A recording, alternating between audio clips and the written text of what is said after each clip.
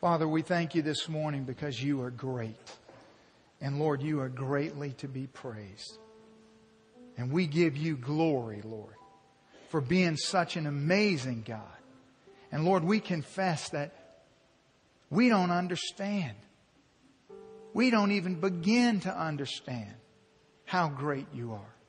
We just know that you are great beyond our wildest imagination. And Lord, we know what you have promised us as your people. And Father God, we know what that means is awaiting us when we say goodbye to this life. Lord, the glory that you have prepared, the opportunity that we will spend all of eternity enjoying, will be to plumb the depths of your greatness. And so we thank you. We thank you for your perfect word. We thank you for the opportunity we have to peer inside, to see a glimpse of you. Now, God, we pray that you'd give us ears to hear, that our hearts might be prepared to receive what you have for us. And Lord God, that you change us. Change us as your word intends to change us today. We're yours. You take us, Father, and do what only you can do. And we thank you in advance. In Jesus' name, amen. Amen. You can be seated. Well, praise the Lord. Let's get our Bibles out and open to Galatians chapter 3. We're back in our study of Galatians. Galatians 3, you can find that in the Pew Bible in front of you on page 1339. So you can just grab that Bible, open to 1339, or open your Bible to the book of Galatians. We have been studying for several months through Galatians. We've had a little bit of time off for various things that we've been celebrating as a church, and then also through our celebration of the resurrection of Christ at Easter. And so now we're able to come back. And it's been good for us to take a break because the book of Galatians is so high. It's so monumental in what it does, what it means in our lives, that really, I think it's all in the sovereignty of God, that we had a moment to just take a breath, step back, let everything that we've heard in the first two chapters settle in, and now come back around the Scripture with that which God has already shown us, and really just see again, afresh and anew, what a remarkable gift Galatians is to us. And so this morning, we'll be talking about the great escape. The Scripture says, from Genesis to Revelation, that every person, every man, woman, child ever born is a prisoner, is in this maximum security prison cell called sin. And that there's no ability within us personally, there's no wisdom or knowledge that we have, humanly speaking, that's able to free us from the prison of sin. But God, in His grace and in His mercy, has given us the opportunity for this great escape. And that is the message of the gospel. And we'll see that played out this morning as we look into this passage in Galatians 3. So look in your scriptures and read along with me. Galatians chapter 3. Let's start in verse 15. The Apostle Paul says to the church at Galatia, "Brethren, I speak in the manner of men. Though it is only a man's covenant, yet if it is confirmed, then no one annuls or adds to it. Now to Abraham and his seed were the promises made. Now he does not say, and to seeds, as of many, but he speaks as of one, and to your seed, who is Christ. And this I say, that the law, which was 430 years later, cannot annul the covenant that was confirmed before by God in Christ, that it should make the promise of no effect. For if the inheritance is of the law, then it is no longer of promise. But God gave it to Abraham by promise. What purpose then does the law serve? It was added because of transgressions, till the seed should come to whom the promise was made.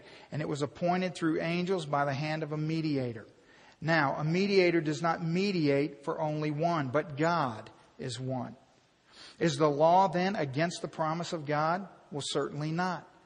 For if there had been a law given which would have given life, truly righteousness would have been by the law. But the Scripture has confined all under sin, that the promise by faith in Jesus Christ might be given to those who believe. But before faith came, we were kept under guard by the law, kept for the faith which would afterwards be revealed. Therefore the law was our tutor, it was our guardian to bring us to Christ, that we might be justified by faith. But after faith has come, we are no longer under a guardian. Now what we read there, maybe to some of you, by the time I get to the end, you just think, now what just happened? What did we read? And I will confess to you that this is one of the most difficult passages in the book of Galatians. And we will see the beauty and simplicity of it. And the difficulty is not necessarily that it's difficult to understand. It's just that we're so removed from this context that it may take us a moment to get our heads in line. But you'll see that this is a very, very powerful, wonderful mountaintop passage of Scripture in the book of Galatians. Now remember that Paul is writing to the church at Galatia, that Paul is a church planter, that he has come into Galatia where the people that he encounters, that he shares the gospel with, have spent their whole life, religiously speaking, on the outside looking in.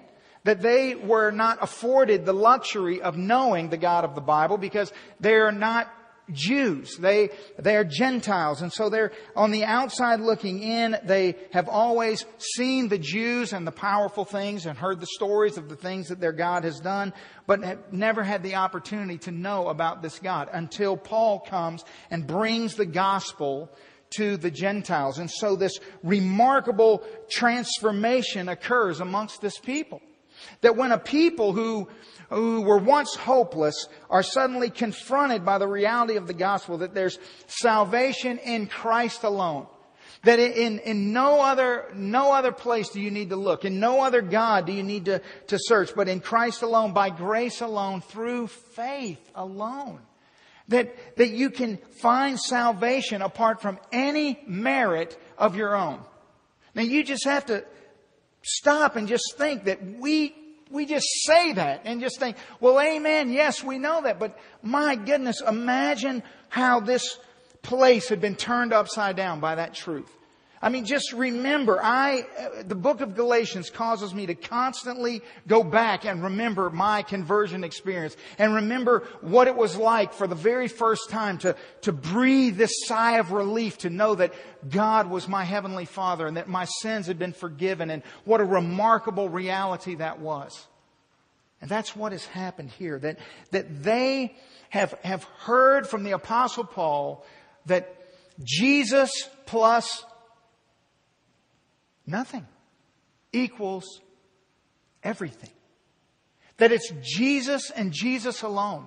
That you don't have to do anything. You don't have to conform to any legalistic rituals. You don't have to become a part of something. That it's just in Christ salvation is found. And that the God of the Bible has paved a way for condemned sinners to find freedom and hope and the glory of salvation.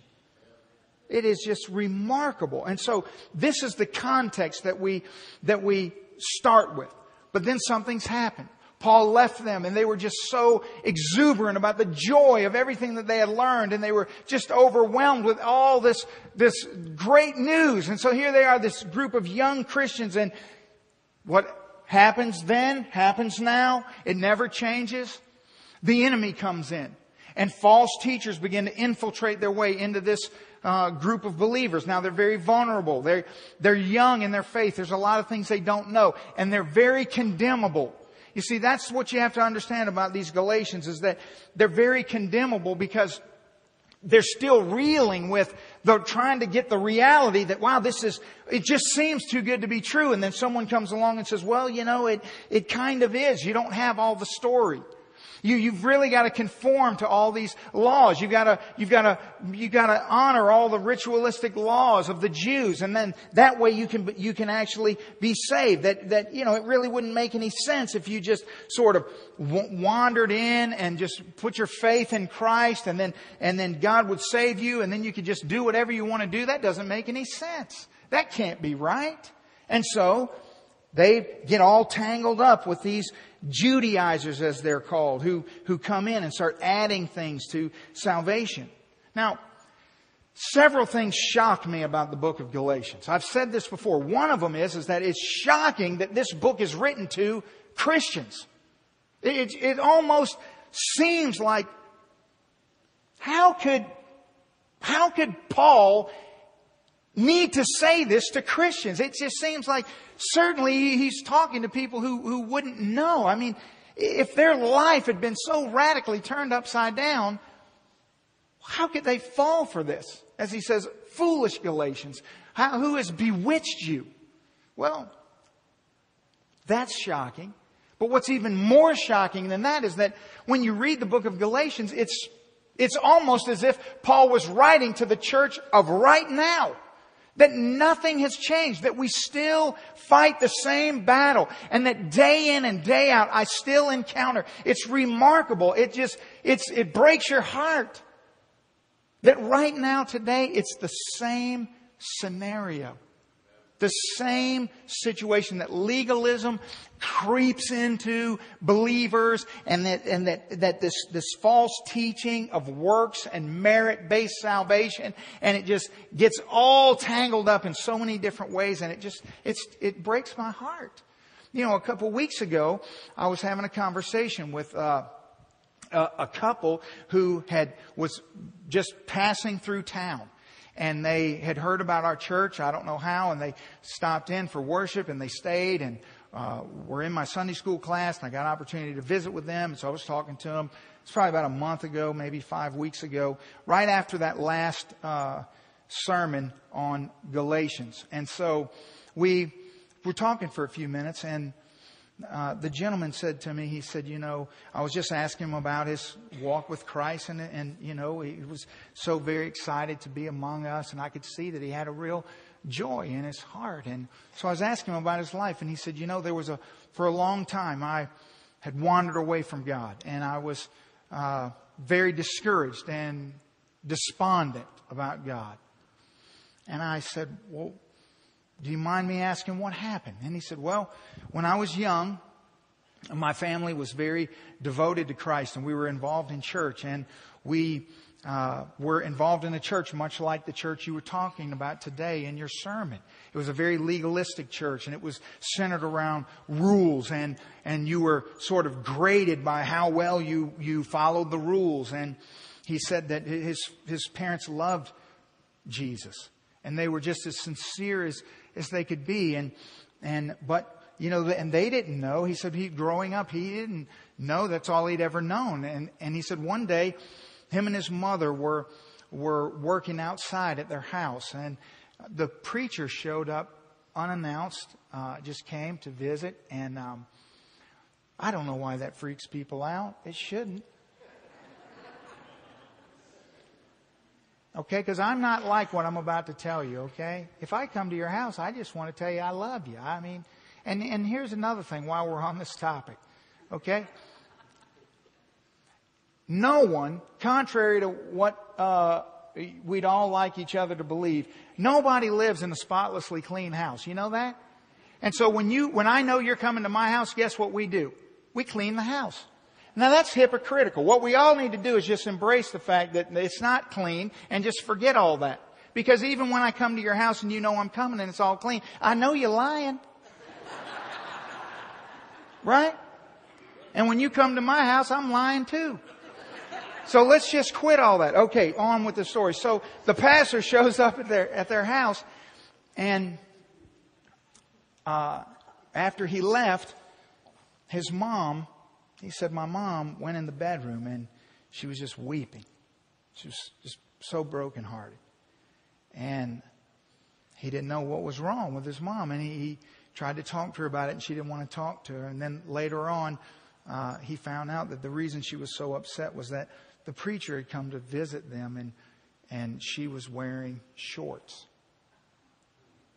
And that in their church that was considered a sin for a woman to wear pants or shorts. And he said, that so impacted me. It just made me so confused and so, how? My mom loves the Lord. I know that. And that so hurt her and broke her heart, and she was so condemned by that, and that it really just sidetracked his relationship with Christ. These are the kinds of things that go on every day. Do you understand that? It's these ridiculous things. And the thing is that these are well-meaning, zealous people for the most part. I'm not saying that they're all false teachers, because they're not. Many of them are just as zealous and well-meaning as they possibly can be. They're just wrong.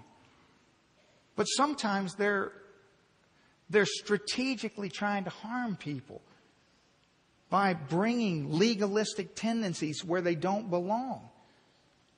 And so it's shocking to look at the book of Galatians and to realize who it's written to, and then to look at who we are as a culture and a people, and how prevalent these sorts of things are in our very world. That so many of you have people that you love and care deeply about that are sort of tangled up in this. And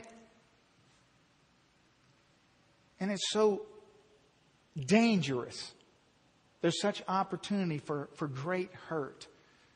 For great hurt, because they would think, well, why would God do this to me or hurt me this way when it's not God at all? And so that's why Paul is so zealous and so concerned and so forceful in what he says. So what I want us to do is sort of break this scripture apart in a couple little pieces and understand what Paul is doing here. And the first thing is this: Paul here is using the Old Testament to make his point. He's already gone through all these various ways of explaining to the Galatians that they've been bewitched, that they've been hypnotized, that they've lost track and focus of the gospel, and that if anyone tries to pervert or change the gospel, that he should be accursed. And he's gone through all of that. And now he's addressing specifically the tactics of the false teachers that are Judaizers. So they're using the Old Testament. They're not negating Jesus. They're not negating faith in Him. They're just trying to implement things that don't belong there. And so the first thing I want us to see, what Paul's going to do, is he's going to show us the necessity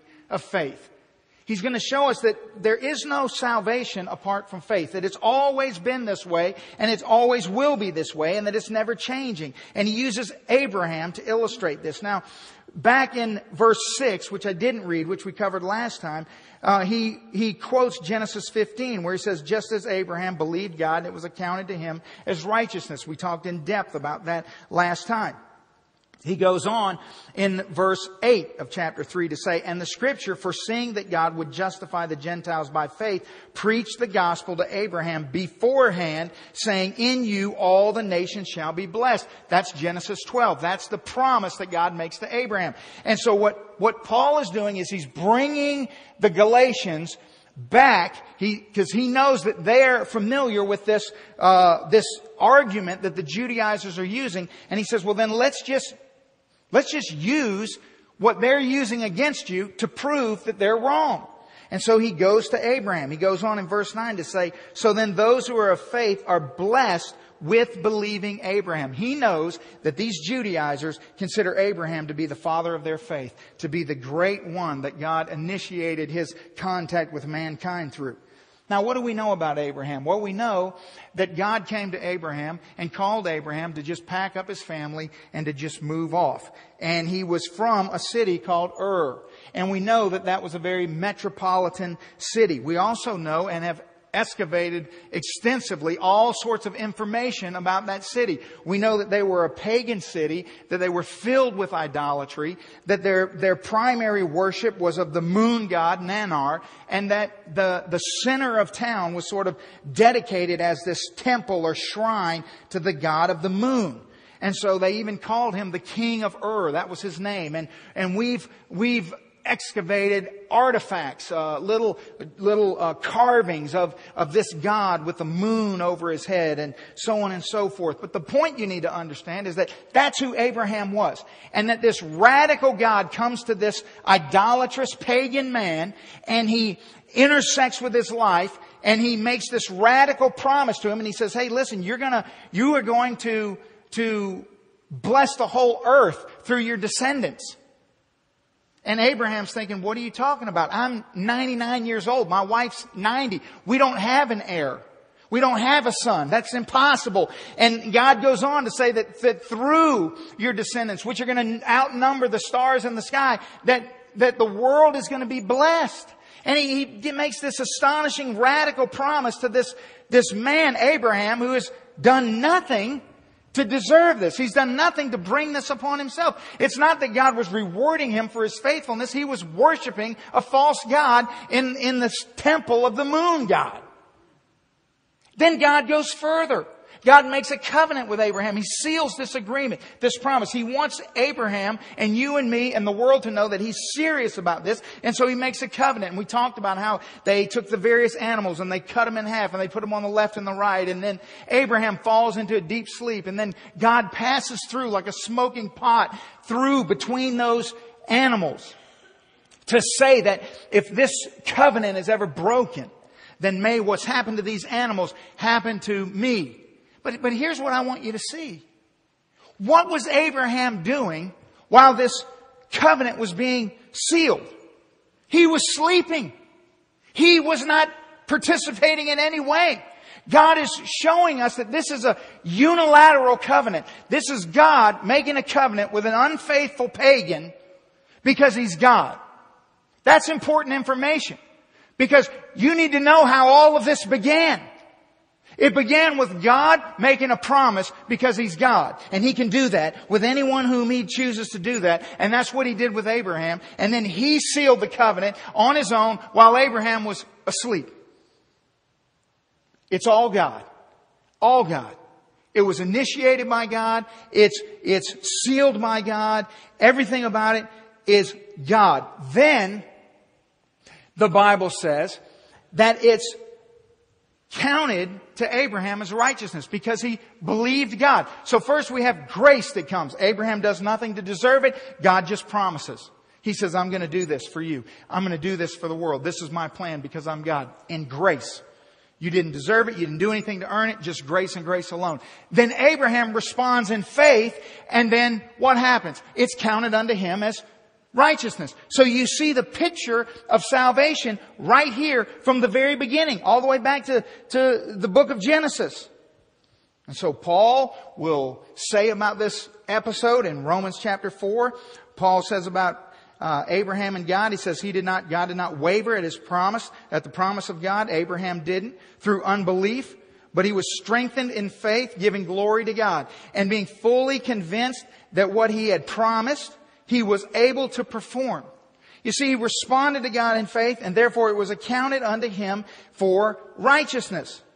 This sinner is declared righteous because he responds to the promise of God in faith. That's what happened. And Paul is reminding the Galatians, how did we get here? We got here by the necessity of faith. And that's never changed. And that's never going to change. And so it was true then, and it's true now. So that's the first point he's driving home into the heart of the Galatians. The second one is this. Then what is the purpose of the law? Because once you sort of reconcile with faith and how grace came to Abraham and he responded in faith and then it was counted unto him as righteousness, well then the next logical question is, well then why the law? Why the law? Well, why was that? Why couldn't we just continue the way Abraham had sort of went? Well, we'll go back to Galatians 3. Look at verse 17. Paul says, "In this I say, that the law, which was 430 years later, cannot annul the covenant that was confirmed before by God in Christ, that it should make the promise of no effect.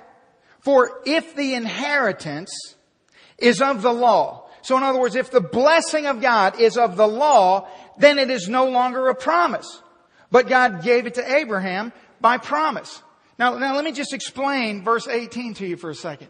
If I say to you that I will give you $1,000, all you have to do is believe that I'm going to give you $1,000 and I'll give you $1,000. So you believe I give you $1,000. I just give it to you by grace. It's just a gift. You see, that's a gift. Now what Paul's saying is that if it comes by law, then it's really not a promise. In other words, if I say to you, I'll give you $1,000, but all you have to do is paint my house. All you have to do is reshingle my roof. Let me tell you about shingles. I hate shingles. That's what I learned. I learned how to praise God all week. God, thank you. Thank you, thank you, thank you. That I don't have to wake up every day and look at shingles. And I will pray and thank God. Every time I pass a house and I see some men up there working, I'll say, God bless them. Because that is a job. So here's the thing. If I say to you, you got to paint my house or re-roof my house and I'll give you $1,000. Well, fine. Then you do it and I give you $1,000. But it's not a gift now, is it? No. Paul's saying that if the promise comes by the law, well, then it's not a promise. Then you earned it. So then don't call it a promise. Because if you have to do something to get something, then that's not a gift. That's not grace. That's not a promise. That's a transaction. And so they're trying to make salvation a transaction. And Paul's saying, no, it's not a transaction at all. Now back to verse 17. So Paul points out to them that it's 430 years later that Moses receives the law from God. 430 years after Abraham, the law comes. Now that's important information. He's pointing that out for a reason. So let's just revisit what happened 430 years later from Exodus chapter 20. When the 10 Commandments come to Moses, the mediator, the Lord says in Exodus 20, I am the Lord your God who brought you out of the land of Egypt and out of the house of bondage. Now notice how this begins. He says, you shall have no other gods before me. You shall not make for yourself any carved images, any likeness of anything that is in heaven above, that is on the earth beneath, or in the water under the earth. You shall not bow down to them nor serve them. Now here's my question. Who does that sound like? Abraham. So the law comes 430 years later, and right off the bat, God depicts the first 4 of the 10 Commandments are about our relationship with God. The last 6 are about our relationship with each other. The very first thing out of the box, God says, don't do this and this and that. Don't do what Abraham was doing. Yet Abraham, 430 years ago, was already accounted to him as righteousness. So therefore, it could not have come through the law. That's impossible. You see, he's just pointing out that the Judaizers have failed to study the chronology of what they're teaching.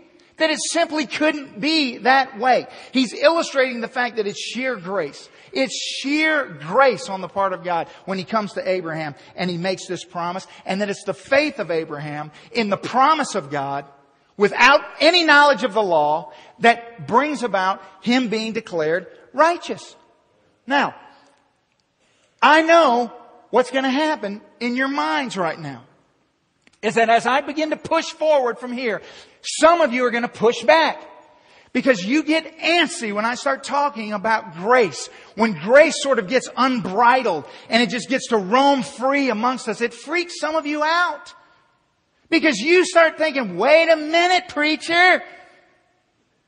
You can't just let people just go with grace. They're going to start doing all sorts of crazy things. I mean, they're going to start behaving in all sorts of immoral ways. I mean, what are we going to do? Just say that everything is acceptable and it's all just under grace and everything's fine and not worrying about it? Well, of course we're not going to do that. But we're not going to live under the law either. What we're going to do is read the Bible. That's what we're going to do. And we're going to let the Bible instruct us instead of all of our human fears and all of our, the mental ideas. We're just going to let the Bible instruct us. Now, what does the Bible teach us about this, about grace? What does it teach us when grace comes into a life and the life responds in faith? It teaches us that every person in Scripture that encounters the unbridled grace of God and responds to that grace with faith lives a radically transformed life. Now here's the breakdown.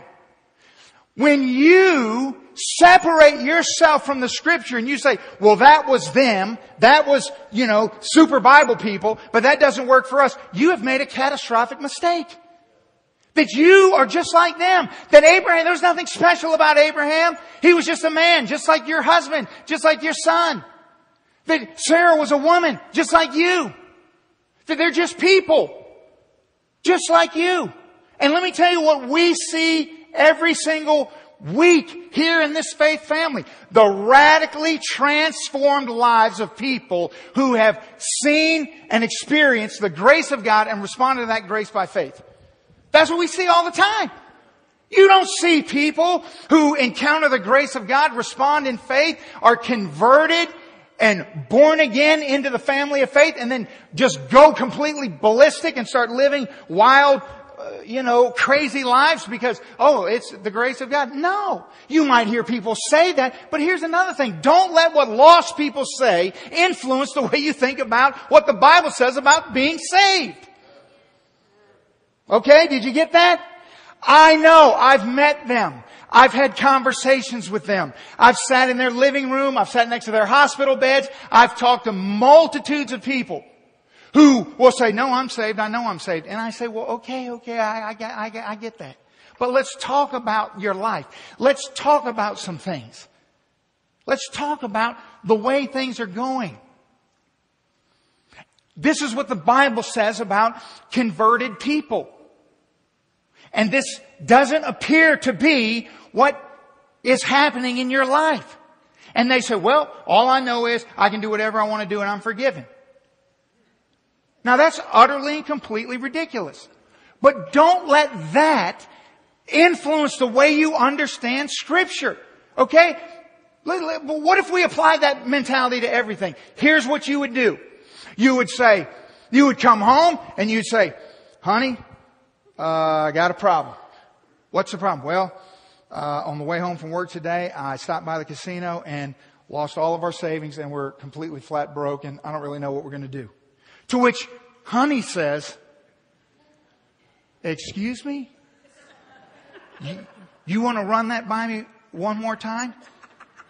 You did what with all of our savings? To which you say, well, I was driving down the interstate and I saw a big sign and some lady was standing there with a big check saying, I just won $500,000. So I thought, well, if she won $5,000, I'm going to go down there and win me $5,000. You understand? That's stupid.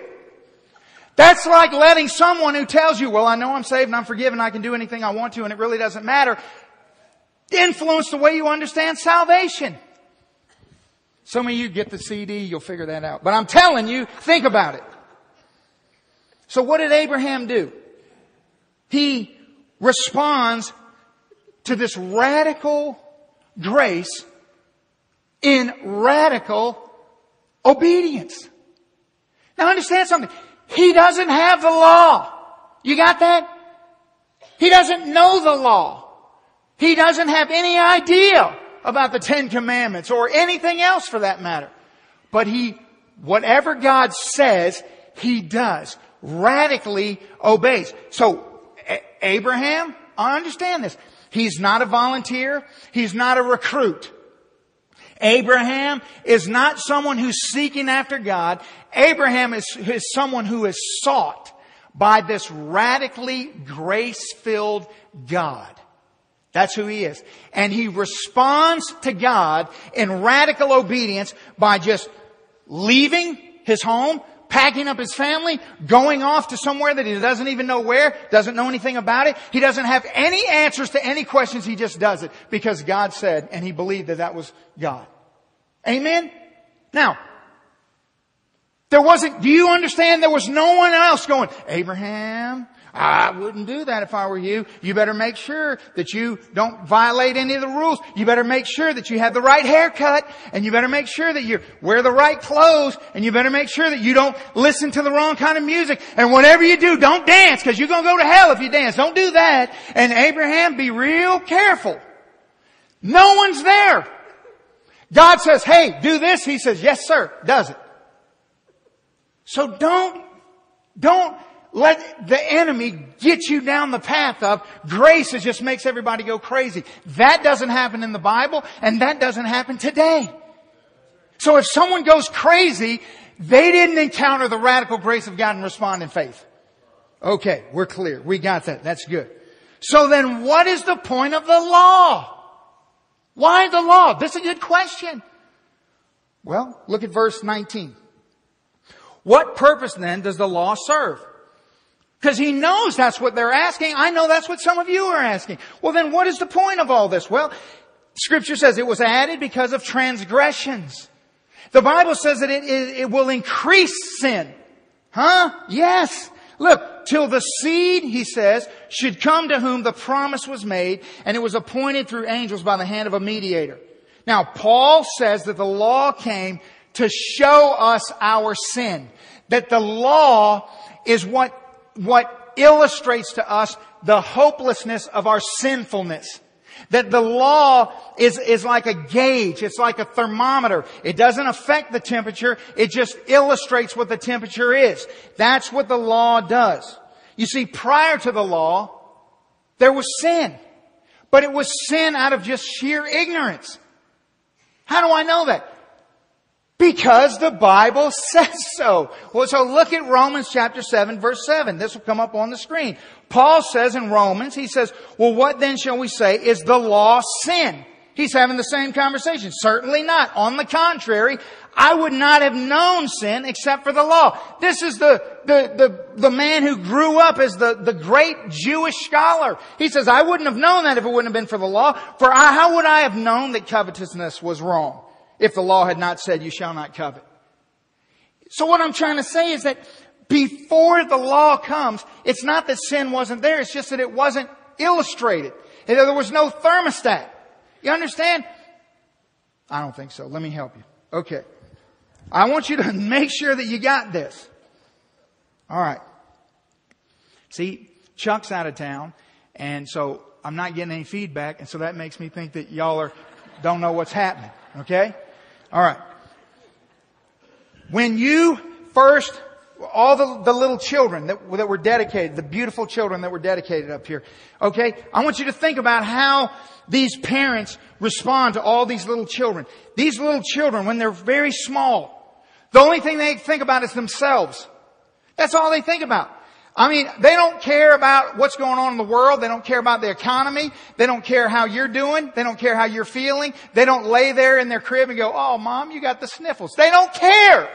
They just go, change my diaper and get me a bottle. They are utterly and completely as selfish as anything could ever be in the history of the world.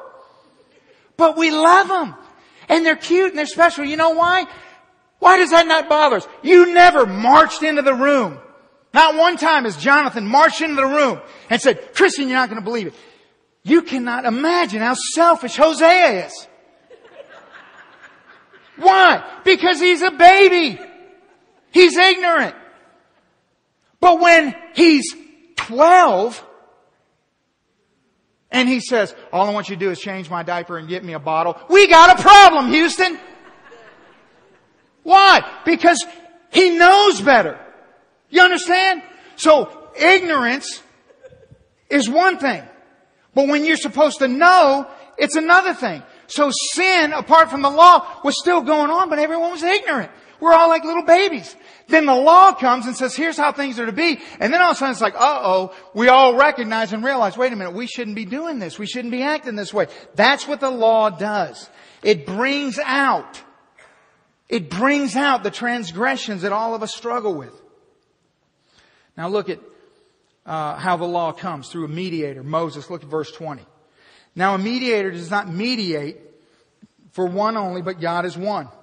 Is the law then against the promise of God? Paul says, certainly not. For if there had been a law given which could have given life, then truly righteousness would have been given by the law. In other words, if the law could bring about righteousness, if following the law could make you righteous, then wouldn't that have happened over all of these years? Wouldn't there be all of these accounts these Old Testament accounts of people who have been declared righteous because of their obedience to the law? But there's not. Why? Because it can't be. It doesn't make any sense. Now, think about just the law, the nature of the law in general. When God chooses to give the law, I mean, it's just so astonishing how we miss. Satan blinds us from the details that we should see.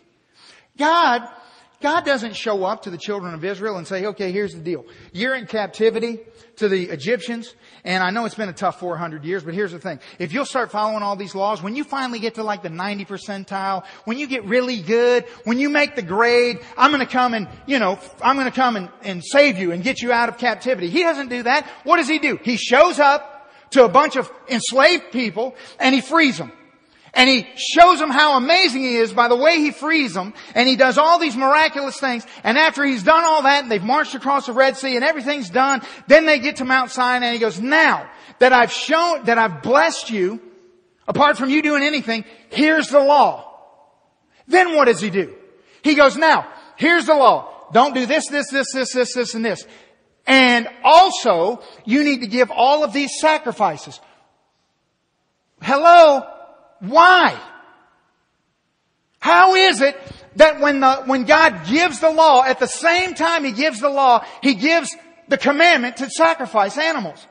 He's telling the people, you can't do the law.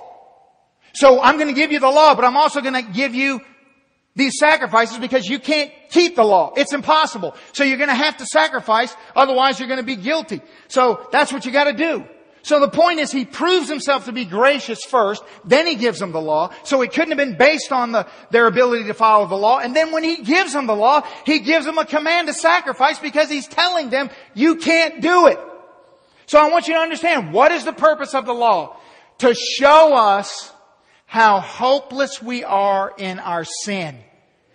You, me, and no one else can keep all the law. It is humanly impossible. That's the purpose of the law. So the law is not opposed to grace. The law is a grace of God.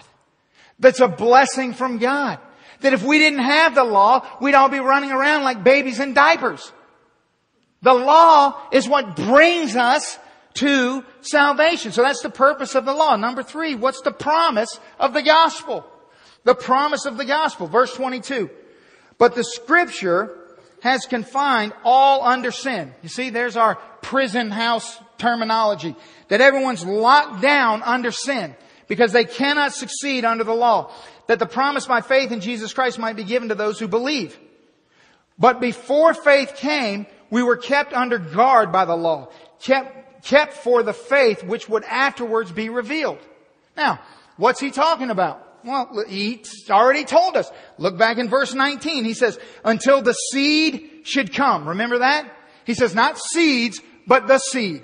Verse 16, he says, Abraham and his seed, were the promises made to seeds, plural? No. He says, but to one, the seed who is Christ. So he's talking about the coming Christ, that the faith that will be revealed is Jesus who's yet to come. Now, when you, as a New Covenant, New Testament Christian, you come into church this morning, you've got this Bible in your hand, that God's given you this amazing insight into His character and nature that will protect you from getting all tangled up in these crazy, wild ideas that men connive and come up with. You have that in your hand. All you got to do is open it and read it, and it will show you everything that I'm telling you. When you get to the New Testament, the first thing you see, Matthew chapter 1, verse 1, the first thing you come to is this long list of names. Why? What is God doing opening this grand New Testament with this list of names? The list of names is there to show you that Jesus Christ is in the lineage of who? Abraham. That He's showing you that He's the seed. He has come. That the promise that was made to Abraham is fulfilled in Jesus Christ. That when God says to Abraham, I'm going to bless the whole world through your seed, that's what Matthew 1:1 is saying. Ding, ding, ding, ding. The seed is here. And so when Jesus comes on the scene, what does the Bible say about Him? That He comes at the fullness of time, full of what? Grace and truth. You see? That God, He wants you to know this. He wants to protect you from the danger of being trapped in this legalism. Jesus is the fulfillment of the promise made to Abraham. He's the fulfillment of that. Why else would Jesus be in this dialogue with a group of Jews that are attacking Him and saying that He's demon-possessed in John chapter 8? And then notice what He makes this statement in John 8:56. He says, your father Abraham rejoiced to see my day, that he saw it and was glad. To which they respond, well, you must be demon-possessed. What are you talking about? Abraham's been dead for hundreds of years. Jesus is saying, Abraham rejoiced when I came. You know why? Because he knew that I'm the seed. I'm the one. That's the whole point of me being here. So then Paul says in verse 24 of our text, he says, therefore the law was our guardian. It was our teacher. It was our tutor. It came to bring us to Christ. That the reason for the law was to illustrate our inability to be sinless on our own. That no man, woman, or child could stand before God and say, I've done it. I've achieved it. I'm innocent. I haven't done anything wrong. I haven't broken in. That's what the law's there for. And that, yes, God could have made the law 50 billion chapters long. But there wasn't a point. Because the little bit that He gave us was unkeepable. And what did humanity do in the years between the time they got the law and the time Christ came as a fulfillment of the promise? They spent all their time adding to the law. So when Jesus gets there, they're so confused, they don't even know which law was from God and which law was from man. You see, that's what we don't want to do. We want to stick with what God says. What God has declared to be true. Paul says in verse 34, therefore the law as our guardian came to bring us to Christ. Why? That we would be justified, declared righteous by faith. See? No works, no effort, no merit, no earning. Jesus did for us what we could never do for ourselves. He's the fulfillment of the promise that began everything. The reason you can sit here today. The reason if you're here today and you know in your heart, you see, you've been transformed by the radical grace of God that you've responded to in faith. You know, the people sitting around you know you're not the person you used to be. Why? Not because you worked real hard, not because you changed yourself, but because what happens when you come in contact with the grace of God and respond in faith to that grace, it turns your life upside down. But you don't become perfect. You don't become perfect. We know that for sure. But what happens? Jesus is sufficient. Because He lived the perfect life that we could never live, so that where we are, everything we've done prior to salvation and everything we've yet to do is all covered by the blood of Christ. But what you have to understand is when I say what you're yet to do, it's not some liberty to go out and do whatever you want to do. It's that what you're yet to do, believe it or not, that even in the midst of being so gracious and good to us, we still are unable to just day in and day out be pleasing unto God apart from Jesus. That's why He's so important. You see, every day, I have spent months swimming in the ocean of the grace of the book of Galatians. That's all I've been thinking about for months. And every day I fail God. And it breaks my heart. Because as much as I know about the grace of God, I think, Lord, I should be so much better at this. But then it reminds me, I can't. I can never be perfect. Never. And praise God, because of my Savior, I'm not under the law.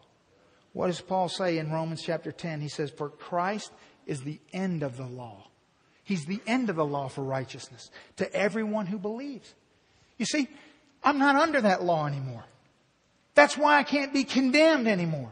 Because I'm in Christ. That the one who never knew sin became sin for me, that I could be the righteousness of God, that He did it all, that I was asleep when He made the covenant. I wasn't looking for Him when He found me. But He found me and redeemed me and saved me. And the law just reminds me of how much I needed that and how grateful I am for that. And that those two don't oppose each other. That God is a righteous God. You see, that's the problem. We get tangled up about the law of God. And so we start thinking like, but you can't ignore the law of God, but you can't just go over here with grace, because grace doesn't that counter the law, and doesn't law counter grace? No. That's who God's always been. That's who He is today. Exodus 34. This will come up on the screen, then I'm done. Remember in Exodus 34, that's where Moses is with God on the mountain. He says to God, "Show me your glory." Remember that? And he hides in the cleft of the rock. And so he can see the glory of God passing before him. In verse 6, here's what the Bible says. And the Lord passed before him. And here's what God says. The Lord God, merciful and gracious, long-suffering and abounding in goodness and truth, keeping mercy for thousands, forgiving iniquity and transgression and sin. But that's not all He says.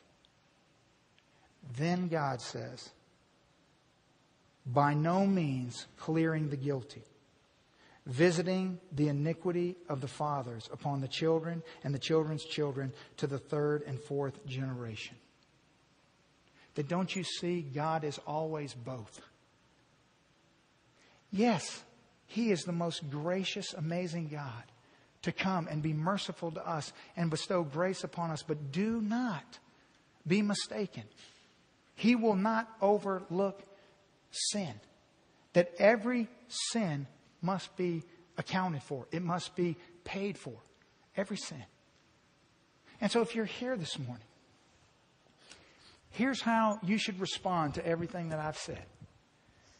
You should ask yourself the question, do I believe God? Do I believe what God has promised? And if the answer is yes, then does my life bear the marks that I believe what God has said? Because if it doesn't, you may need to do some investigating. You see, because it wasn't accounted unto righteousness to Abraham just because he said, "Yeah, God, I believe you," and then walked away and stayed in Ur. It was accounted unto him righteousness because he responded to God in obedience. You understand? The grace of God, the most graceful, loving God you can ever imagine, is laying out the welcome mat for you this morning. And He's saying, come, be my son, be my daughter. Know me, love me, fellowship with me. But make no mistake about it, I will not overlook any sin. So don't let anyone deceive you. Don't let anyone bewitch you. You can't earn your way there. Dear God, if any of you have been in church year after year after year, and you have been striving and striving to reach some level of obedience so that God would be pleased with you, this morning the gospel is saying, come, child, and be free from that. You can never earn it. You can't merit your way there. It comes to those who see the radical grace of God and merely respond in faith and are transformed. Let's stand, bow our heads. Father, we just pause in this moment of invitation, Lord God, to respond to that which you have shown us. And Father God, I thank you for your grace. And I thank you for the opportunity that this morning presents for all of us. God, for some of us to just rejoice in the reality, fresh and anew, of how incredible you have been to us in salvation. Lord, thank you.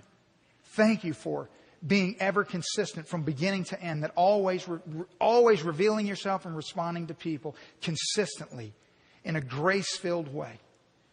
Lord, thank you for that. Father, for some of us here, it's about responding to what you've already accomplished in their lives. That this morning, they would say, Lord, I'm here and I have heard this, and I am the one who knows the radical nature of your grace. It has been poured out on my life. But I have not responded to you in obedience. That I need to be baptized. And I've known that, but I've put that off, and I need to do that. Lord, thank you that this morning that step can be made. Thank you, Lord. For some, it's, God, I know, we've known for some time that you're calling us to plan our life here amongst this people. To be a part of this church, but we've just put it off. We've hesitated. But Lord, now we know you're speaking to our heart that right now is the time that you're saying respond to this grace that has been shown you. To what God is telling you to do. Thank you for that, Lord. And God, for those here who are struggling, who are perilously sinking in the quicksand of doubt and confusion about where they are with you, Lord God. Father God, will you just give them peace right now? That you are not the author of confusion. That you are not a God who hides yourself, but you delight in revealing yourself to men and women. And so, Lord, will you knock on the door of their heart? Will you draw them unto yourself this morning? Will you call those who have yet to be your children home? Say, come and experience what it's like to be utterly and completely known and yet utterly and completely accepted. Thank you, Lord, for the peace that marks the life of those who know you as Savior. We give you praise for what you'll do in Jesus' name. Amen.